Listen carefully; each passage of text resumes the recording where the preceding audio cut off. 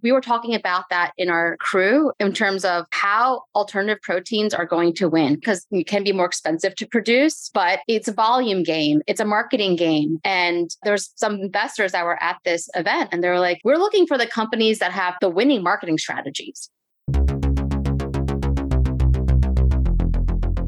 Hey, Erum, how's it going? It's going. We've been really busy. There's been so much going on that we just need to talk to our listeners and tell them about all the fun things that have been happening. I think that's a good idea. Yeah. But also take a quick second to remind people about why we're doing this podcast. What is the mission of Grow Everything? And also like who we are. Why are we even doing this?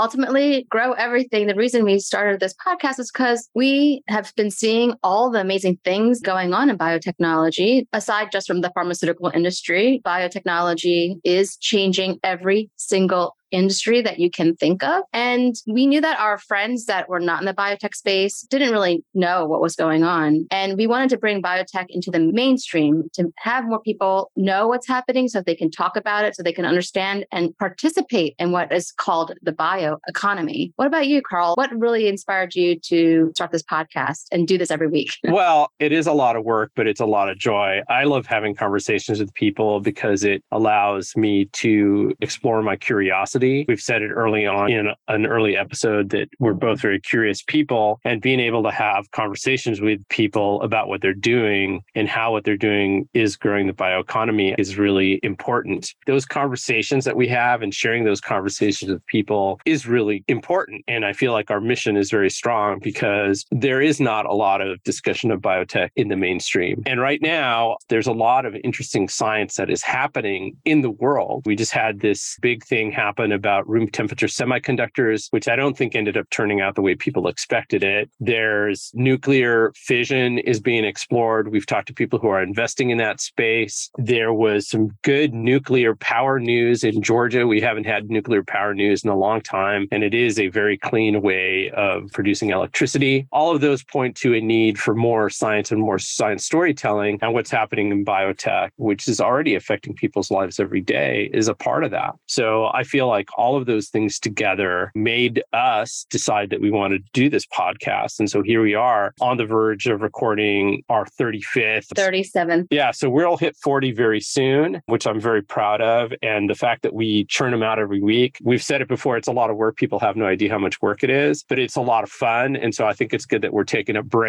mini break to just chat to our listeners and tell you what we've got going on and how things are going. Yeah. For our listeners to learn a little bit more about why we started to Grow Everything and who we are, I recommend listening to the first episode. It is pretty funny. I listened to it the other day and I'm like, wow, we were pretty goofy, which we tend to be sometimes. You got to add a little humor. You got to make it a little interesting. And it was a short episode, if I remember right. Yeah, very it was brief. Very brief. We had a funny thing happen. So I'll leave that as a little mystery, but you'll also see how we have grown from episode 1 to now, not only from the way we speak, but also the production quality. We have a great team of people, Amplify Media, that works with us, and they've been doing a great job. I think the first episode, we did not work with them. That was just me and you trying to figure things out. So it could be a little rusty, but it's good to revisit the origin. And the other thing is that we do get out and we do teach people how to tell their life science story. And we just gave a seminar at IndieBio in New York that invited people from different organizations. IndieBio is a biotech incubator in the heart of New York City. It's right by Penn Station. But we brought in people from Merck Digital, from biolabs, and we gave a class to budding entrepreneurs on how to tell their life science story. And that is one of the underlying themes of what we're doing here on the Grow Everything podcast. Yeah, that was a great class. We had a lot of positive feedback after it. For us, our day-to-day job is at Messaging Lab. So we do work with companies to get their stories straight, as Karl mentioned.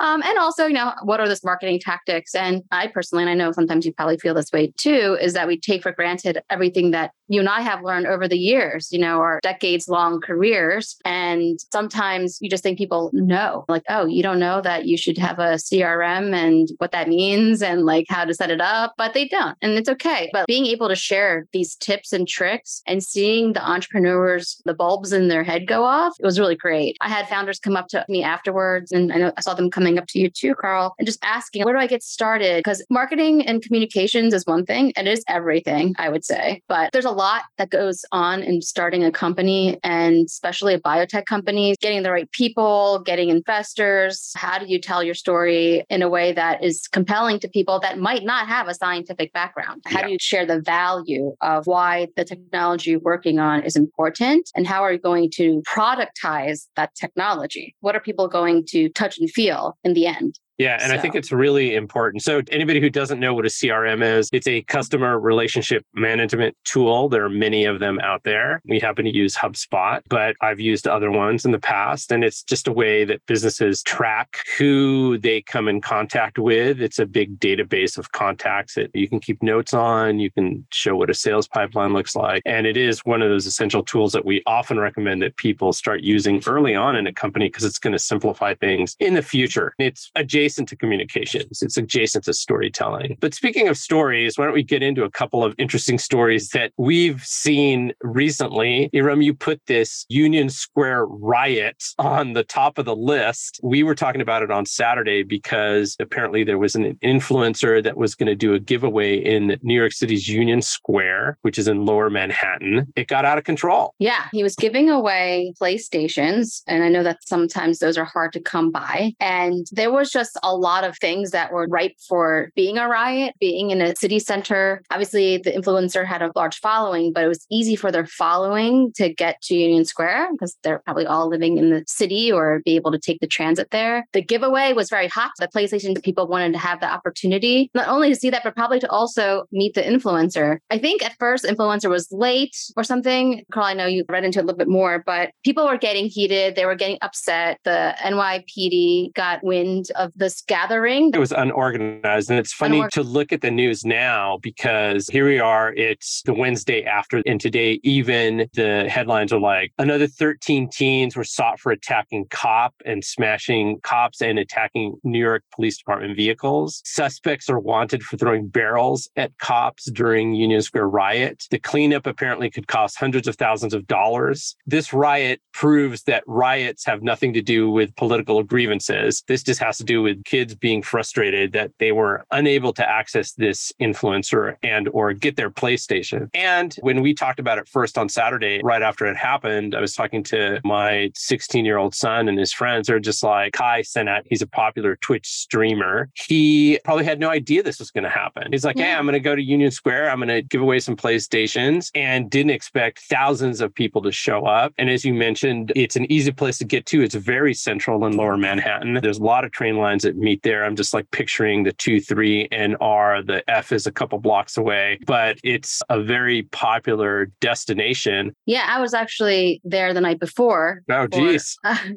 that actually happened on Friday. And I was there on a Thursday evening. I went to an alternative protein potluck dinner, which I definitely want to talk about. But I would just say, in terms of this Union Square riot, the lesson I think we should learn as influencers in the biotech space is that we need to do a giveaway.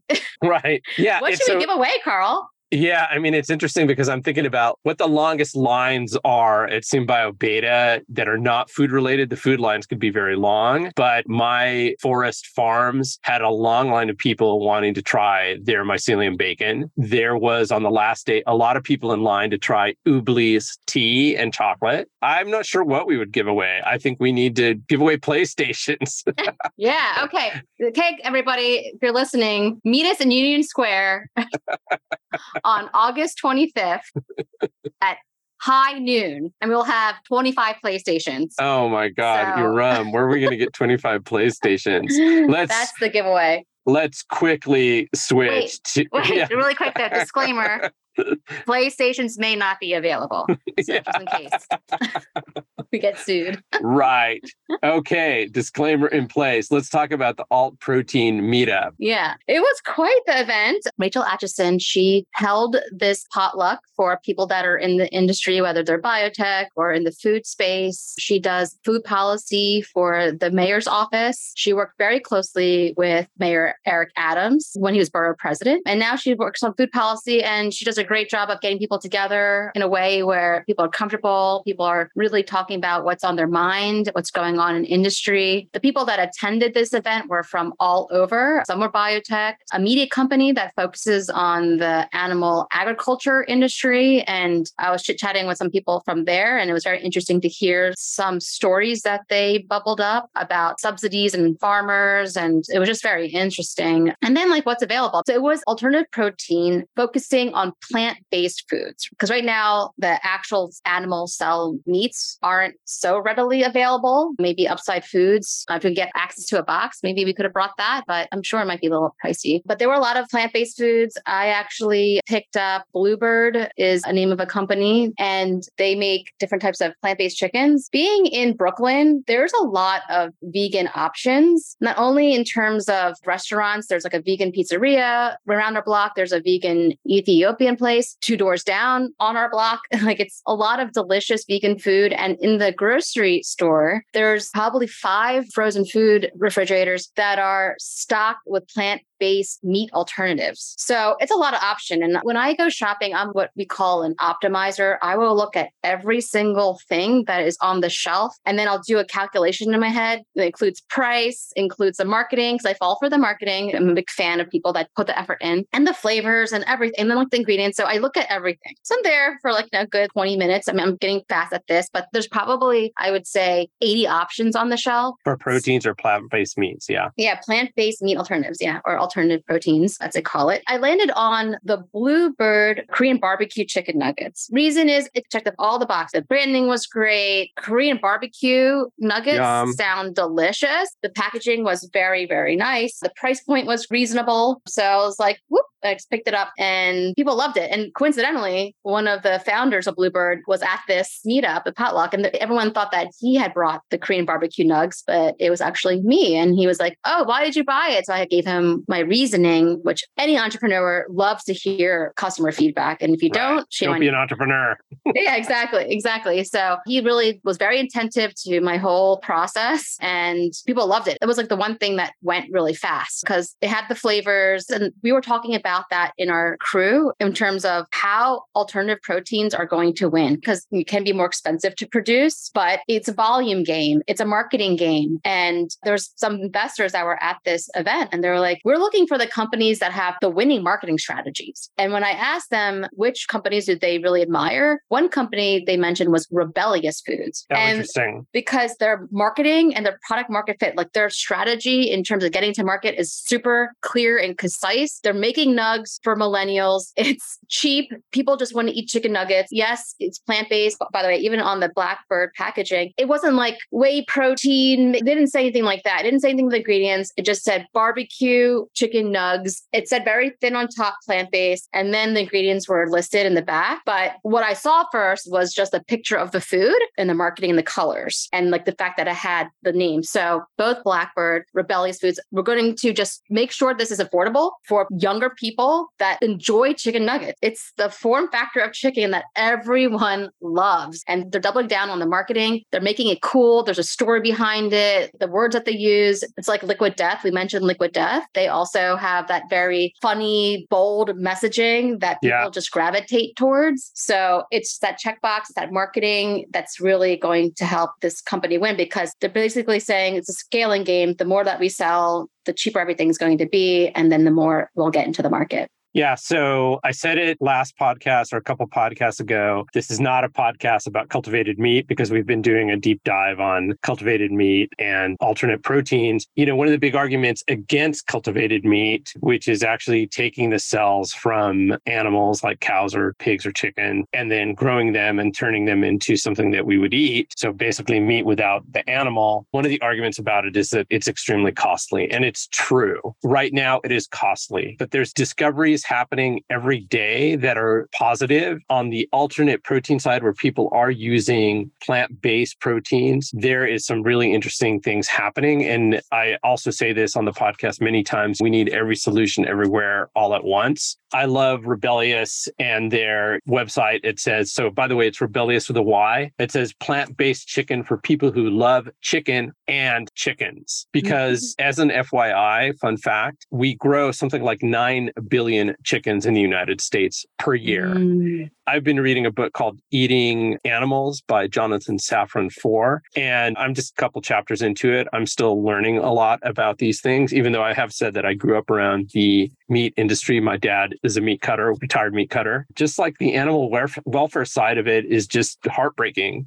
There was just a New York Times piece about this last week where they talked about where does your bacon come from and the cruelty that pigs undergo. And, pigs are as smart as dogs, if not smarter. We eat a lot of pigs. We don't eat very many dogs. It's one of those things that is going into this consideration of growing different kinds of protein, where it comes from, and how do we make it cheaper so that everybody can afford it. There's a lot going on. There's a lot to unpack. We've written a newsletter that we talk about consumer acceptance. We're in the process of writing a newsletter about texture and taste. And we're looking for those places where you mentioned investors, where the gaps are, where there's interest, where investors can help make a difference in this burgeoning industry. But like I've said before, Messaging Lab is not a cultivated meat company. We work with life science companies across the board. We just happen to be writing about cultivated meat. In the future, we'll be writing about biomaterials. We'll be writing about biopharma, which is something we write a lot about. Generally, for the entrepreneurs that listen to us, we write a lot about storytelling. Yeah, we're not a cultivated meat podcast, but I wanted to point out a couple of things too in terms of our food habits and cultivated meat, because biotech has traditionally focused and made lots of money in the biopharma space, where you're being injected with some substance in order to make you healthy. But food is also a substance that you're consuming that should be making you healthy, and it's helping us grow. We're growing everything. We're growing ourselves. This idea of cultivated foods, whether it's cultivated plant-based foods, anytime we say cultivated, a lot of times that's linked to the process of fermentation and growing cells, then those cells then making some type of product at the end. And then there's just plant-based food. Sometimes that's just more of a process of grinding and making some type of formula. So there's different types. It depends. A lot of the plant-based foods might not necessarily be as expensive. That's why you see Beyond Foods and Impossible Foods on the shelves already, and you don't see animal cell protein on the shelves because it's still very expensive. But Upside Foods is one of the first to get it out there. I don't think it's out there yet. I think they just have the green lights to put it out there. But I just think that the functional food is just very interesting how our habits are going to change. I mean, if we're going to be eating alternative proteins, there could be more benefits when it comes to how they're made. We will talk about a company that we're starting to work with closely. It's looking to add more nutrients and flavor, as Karl mentioned, with deep diving into texture and flavor. But think about eating a cultivated beef that has omega-3 fatty acids in it and other things like antioxidants and things that now beef is good for you. That is what's possible with the cultivated food world. I think that's one side of it. There's also this other trend, something that we talked about at this potluck,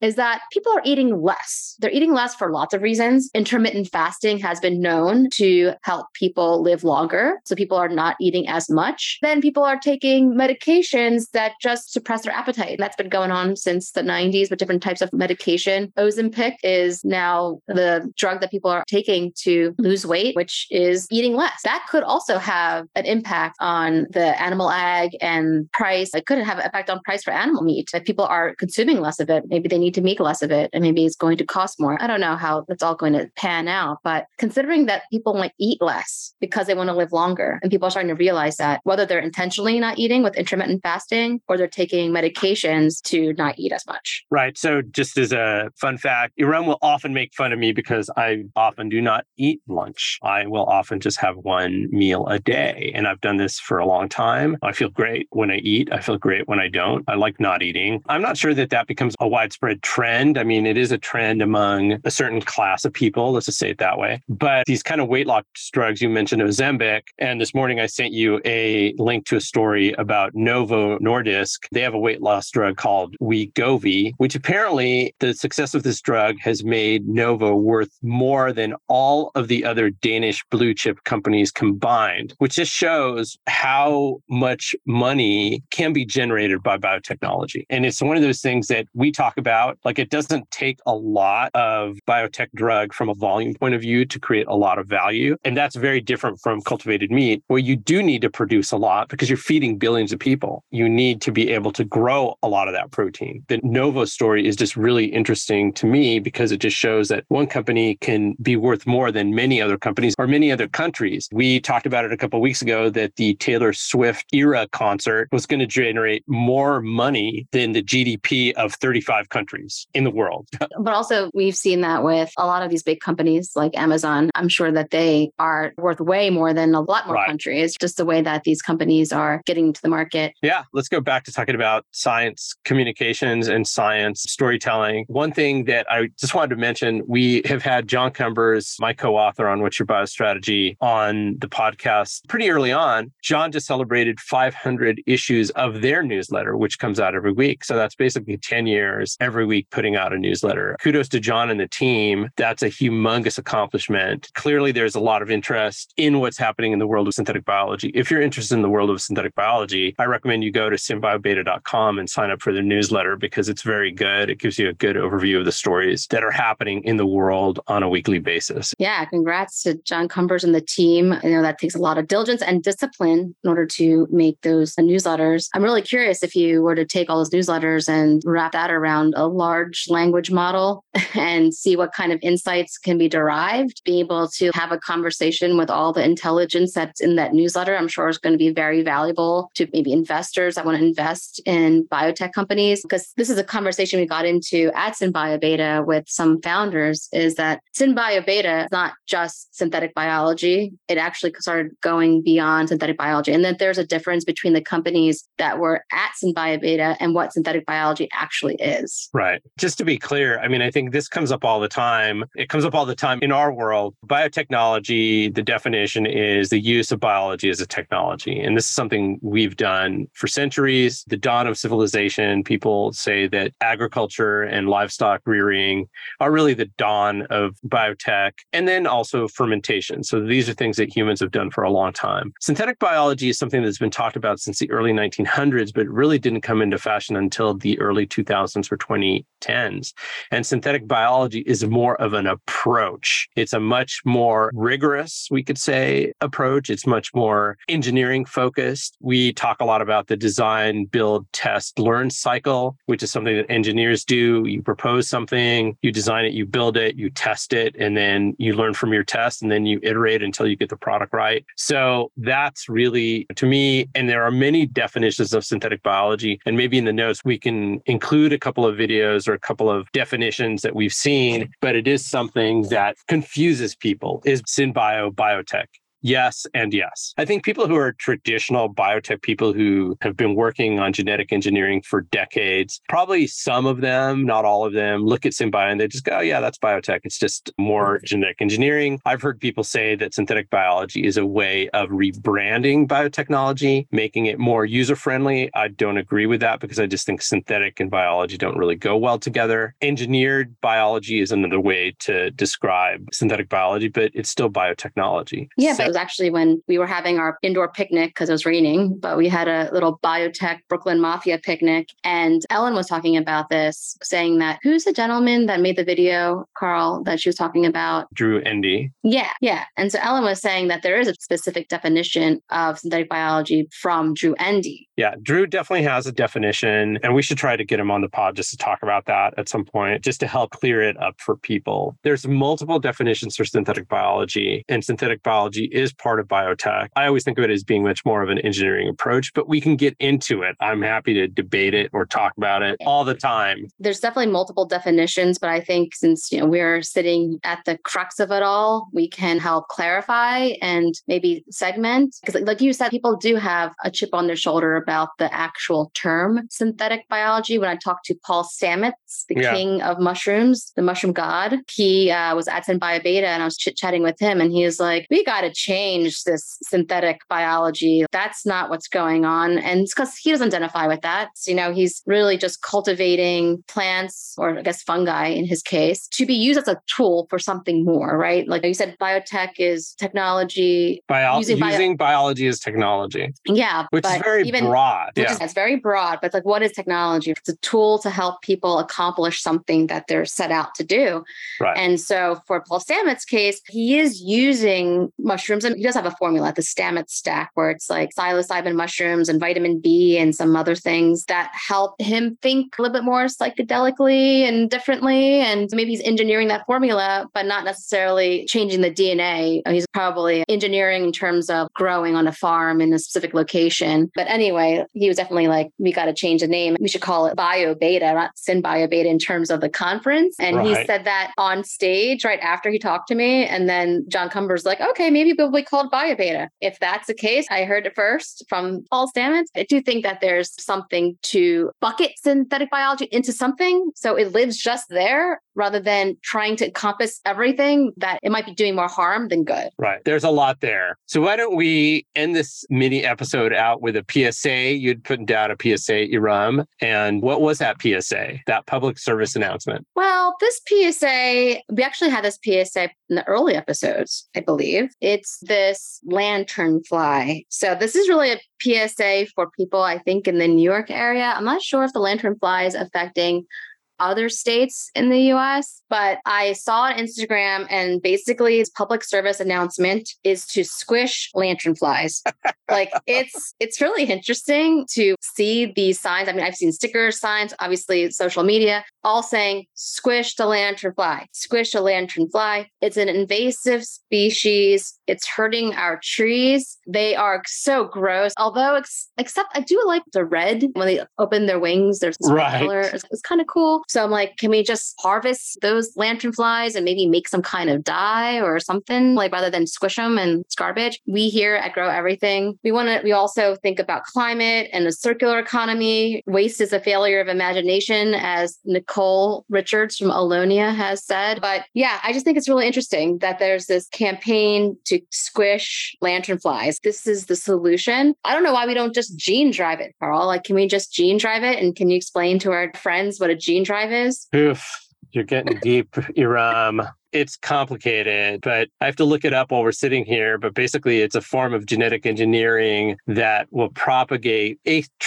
specific trait through a population. In the case of the lanternfly, you might breed some lanternflies that have a trait so that the males are sterile, so that all males that breed would pass that gene on to the next generation. This idea of gene drives is a bit controversial. It's being tested, I believe, in Nantucket because they have a big problem. Maybe it's with Lyme disease. This idea of being able to take out a population of insects is controversial because you don't know what the unintended consequences are. There are tests ongoing in multiple locations around the world where they're taking mosquitoes out because mosquitoes are harbingers of many diseases. Potentially taking the mosquitoes out of the ecosystem could prevent those diseases from happening. But you don't know who's feeding on the mosquitoes. I know spiders eat mosquitoes. I've had some bad experiences with mosquitoes this year in the Adirondacks. It's been raining a lot. Yesterday, I went on a very brief hike. The mosquitoes were so bad, I was wearing insect netting and they still got me. My whole face was swollen. And then I took some Zyrtec, which supposedly has no side effects, but made me pretty loopy.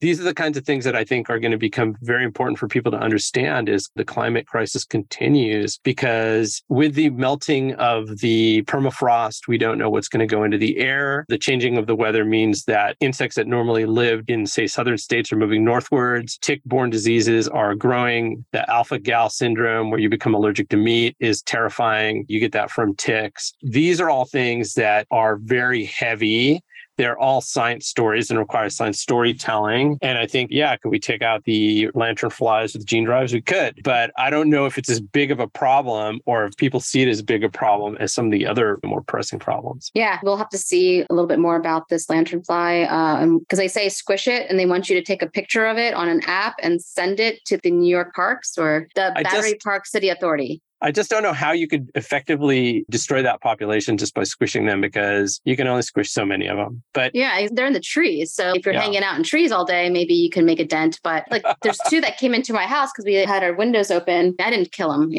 I just, I don't want to squish and get lanternfly guts everywhere. But to segue into saying goodbye, but also saying we have a great episode that is aligned with this idea of ecosystems and why populations are important. Historically, when populations have been swept away, for example, the passenger pigeon, there used to be billions of them in the Northeast back in the day before people came over and colonized North America. But then they were all taken out and that had consequences. But can we bring them back? So our next episode is with Ben Novak from Revive and Restore. And their whole mission is to revive extinct species, but also save endangered species and how to leverage all solutions, not just genetics, not just the Jurassic Park methodology, but many different types of methodologies in order to save our species and ultimately our planet. So definitely stay tuned. Listen next week. That's going to be a treat. All right. So let's close it out. I think that's the pod. I think we want to remind everyone, we do have a hotline now, the Grow Everything hotline. If you have a burning question or a comment, you can always email us. But if you want to leave a message, leave a recommendation for a guest to interview, or you have some comments, you can call 804-505-5553. Again, that's 804-505-5553. Phone charges may apply. I think we're supposed to say that. And we do have also a Patreon page. Patreon helps us pay for the production costs of this podcast. So if you're interested, visit the Grow Everything page at messaginglab.com. Yep. It'll all be in the show notes. So even this phone number, you can just go in the show notes, click on the phone number, save it as Grow Everything, and text us because we also receive text messages. So if you want to just get something off your mind related to biotech, related to messaging, related to whatever, you just needed to tell someone something, let us know. And if you do leave a voice message, we may play it on the air. So if you want to get some airtime, leave us something interesting. Right. All right. That's awesome. We will talk to you soon. See you later.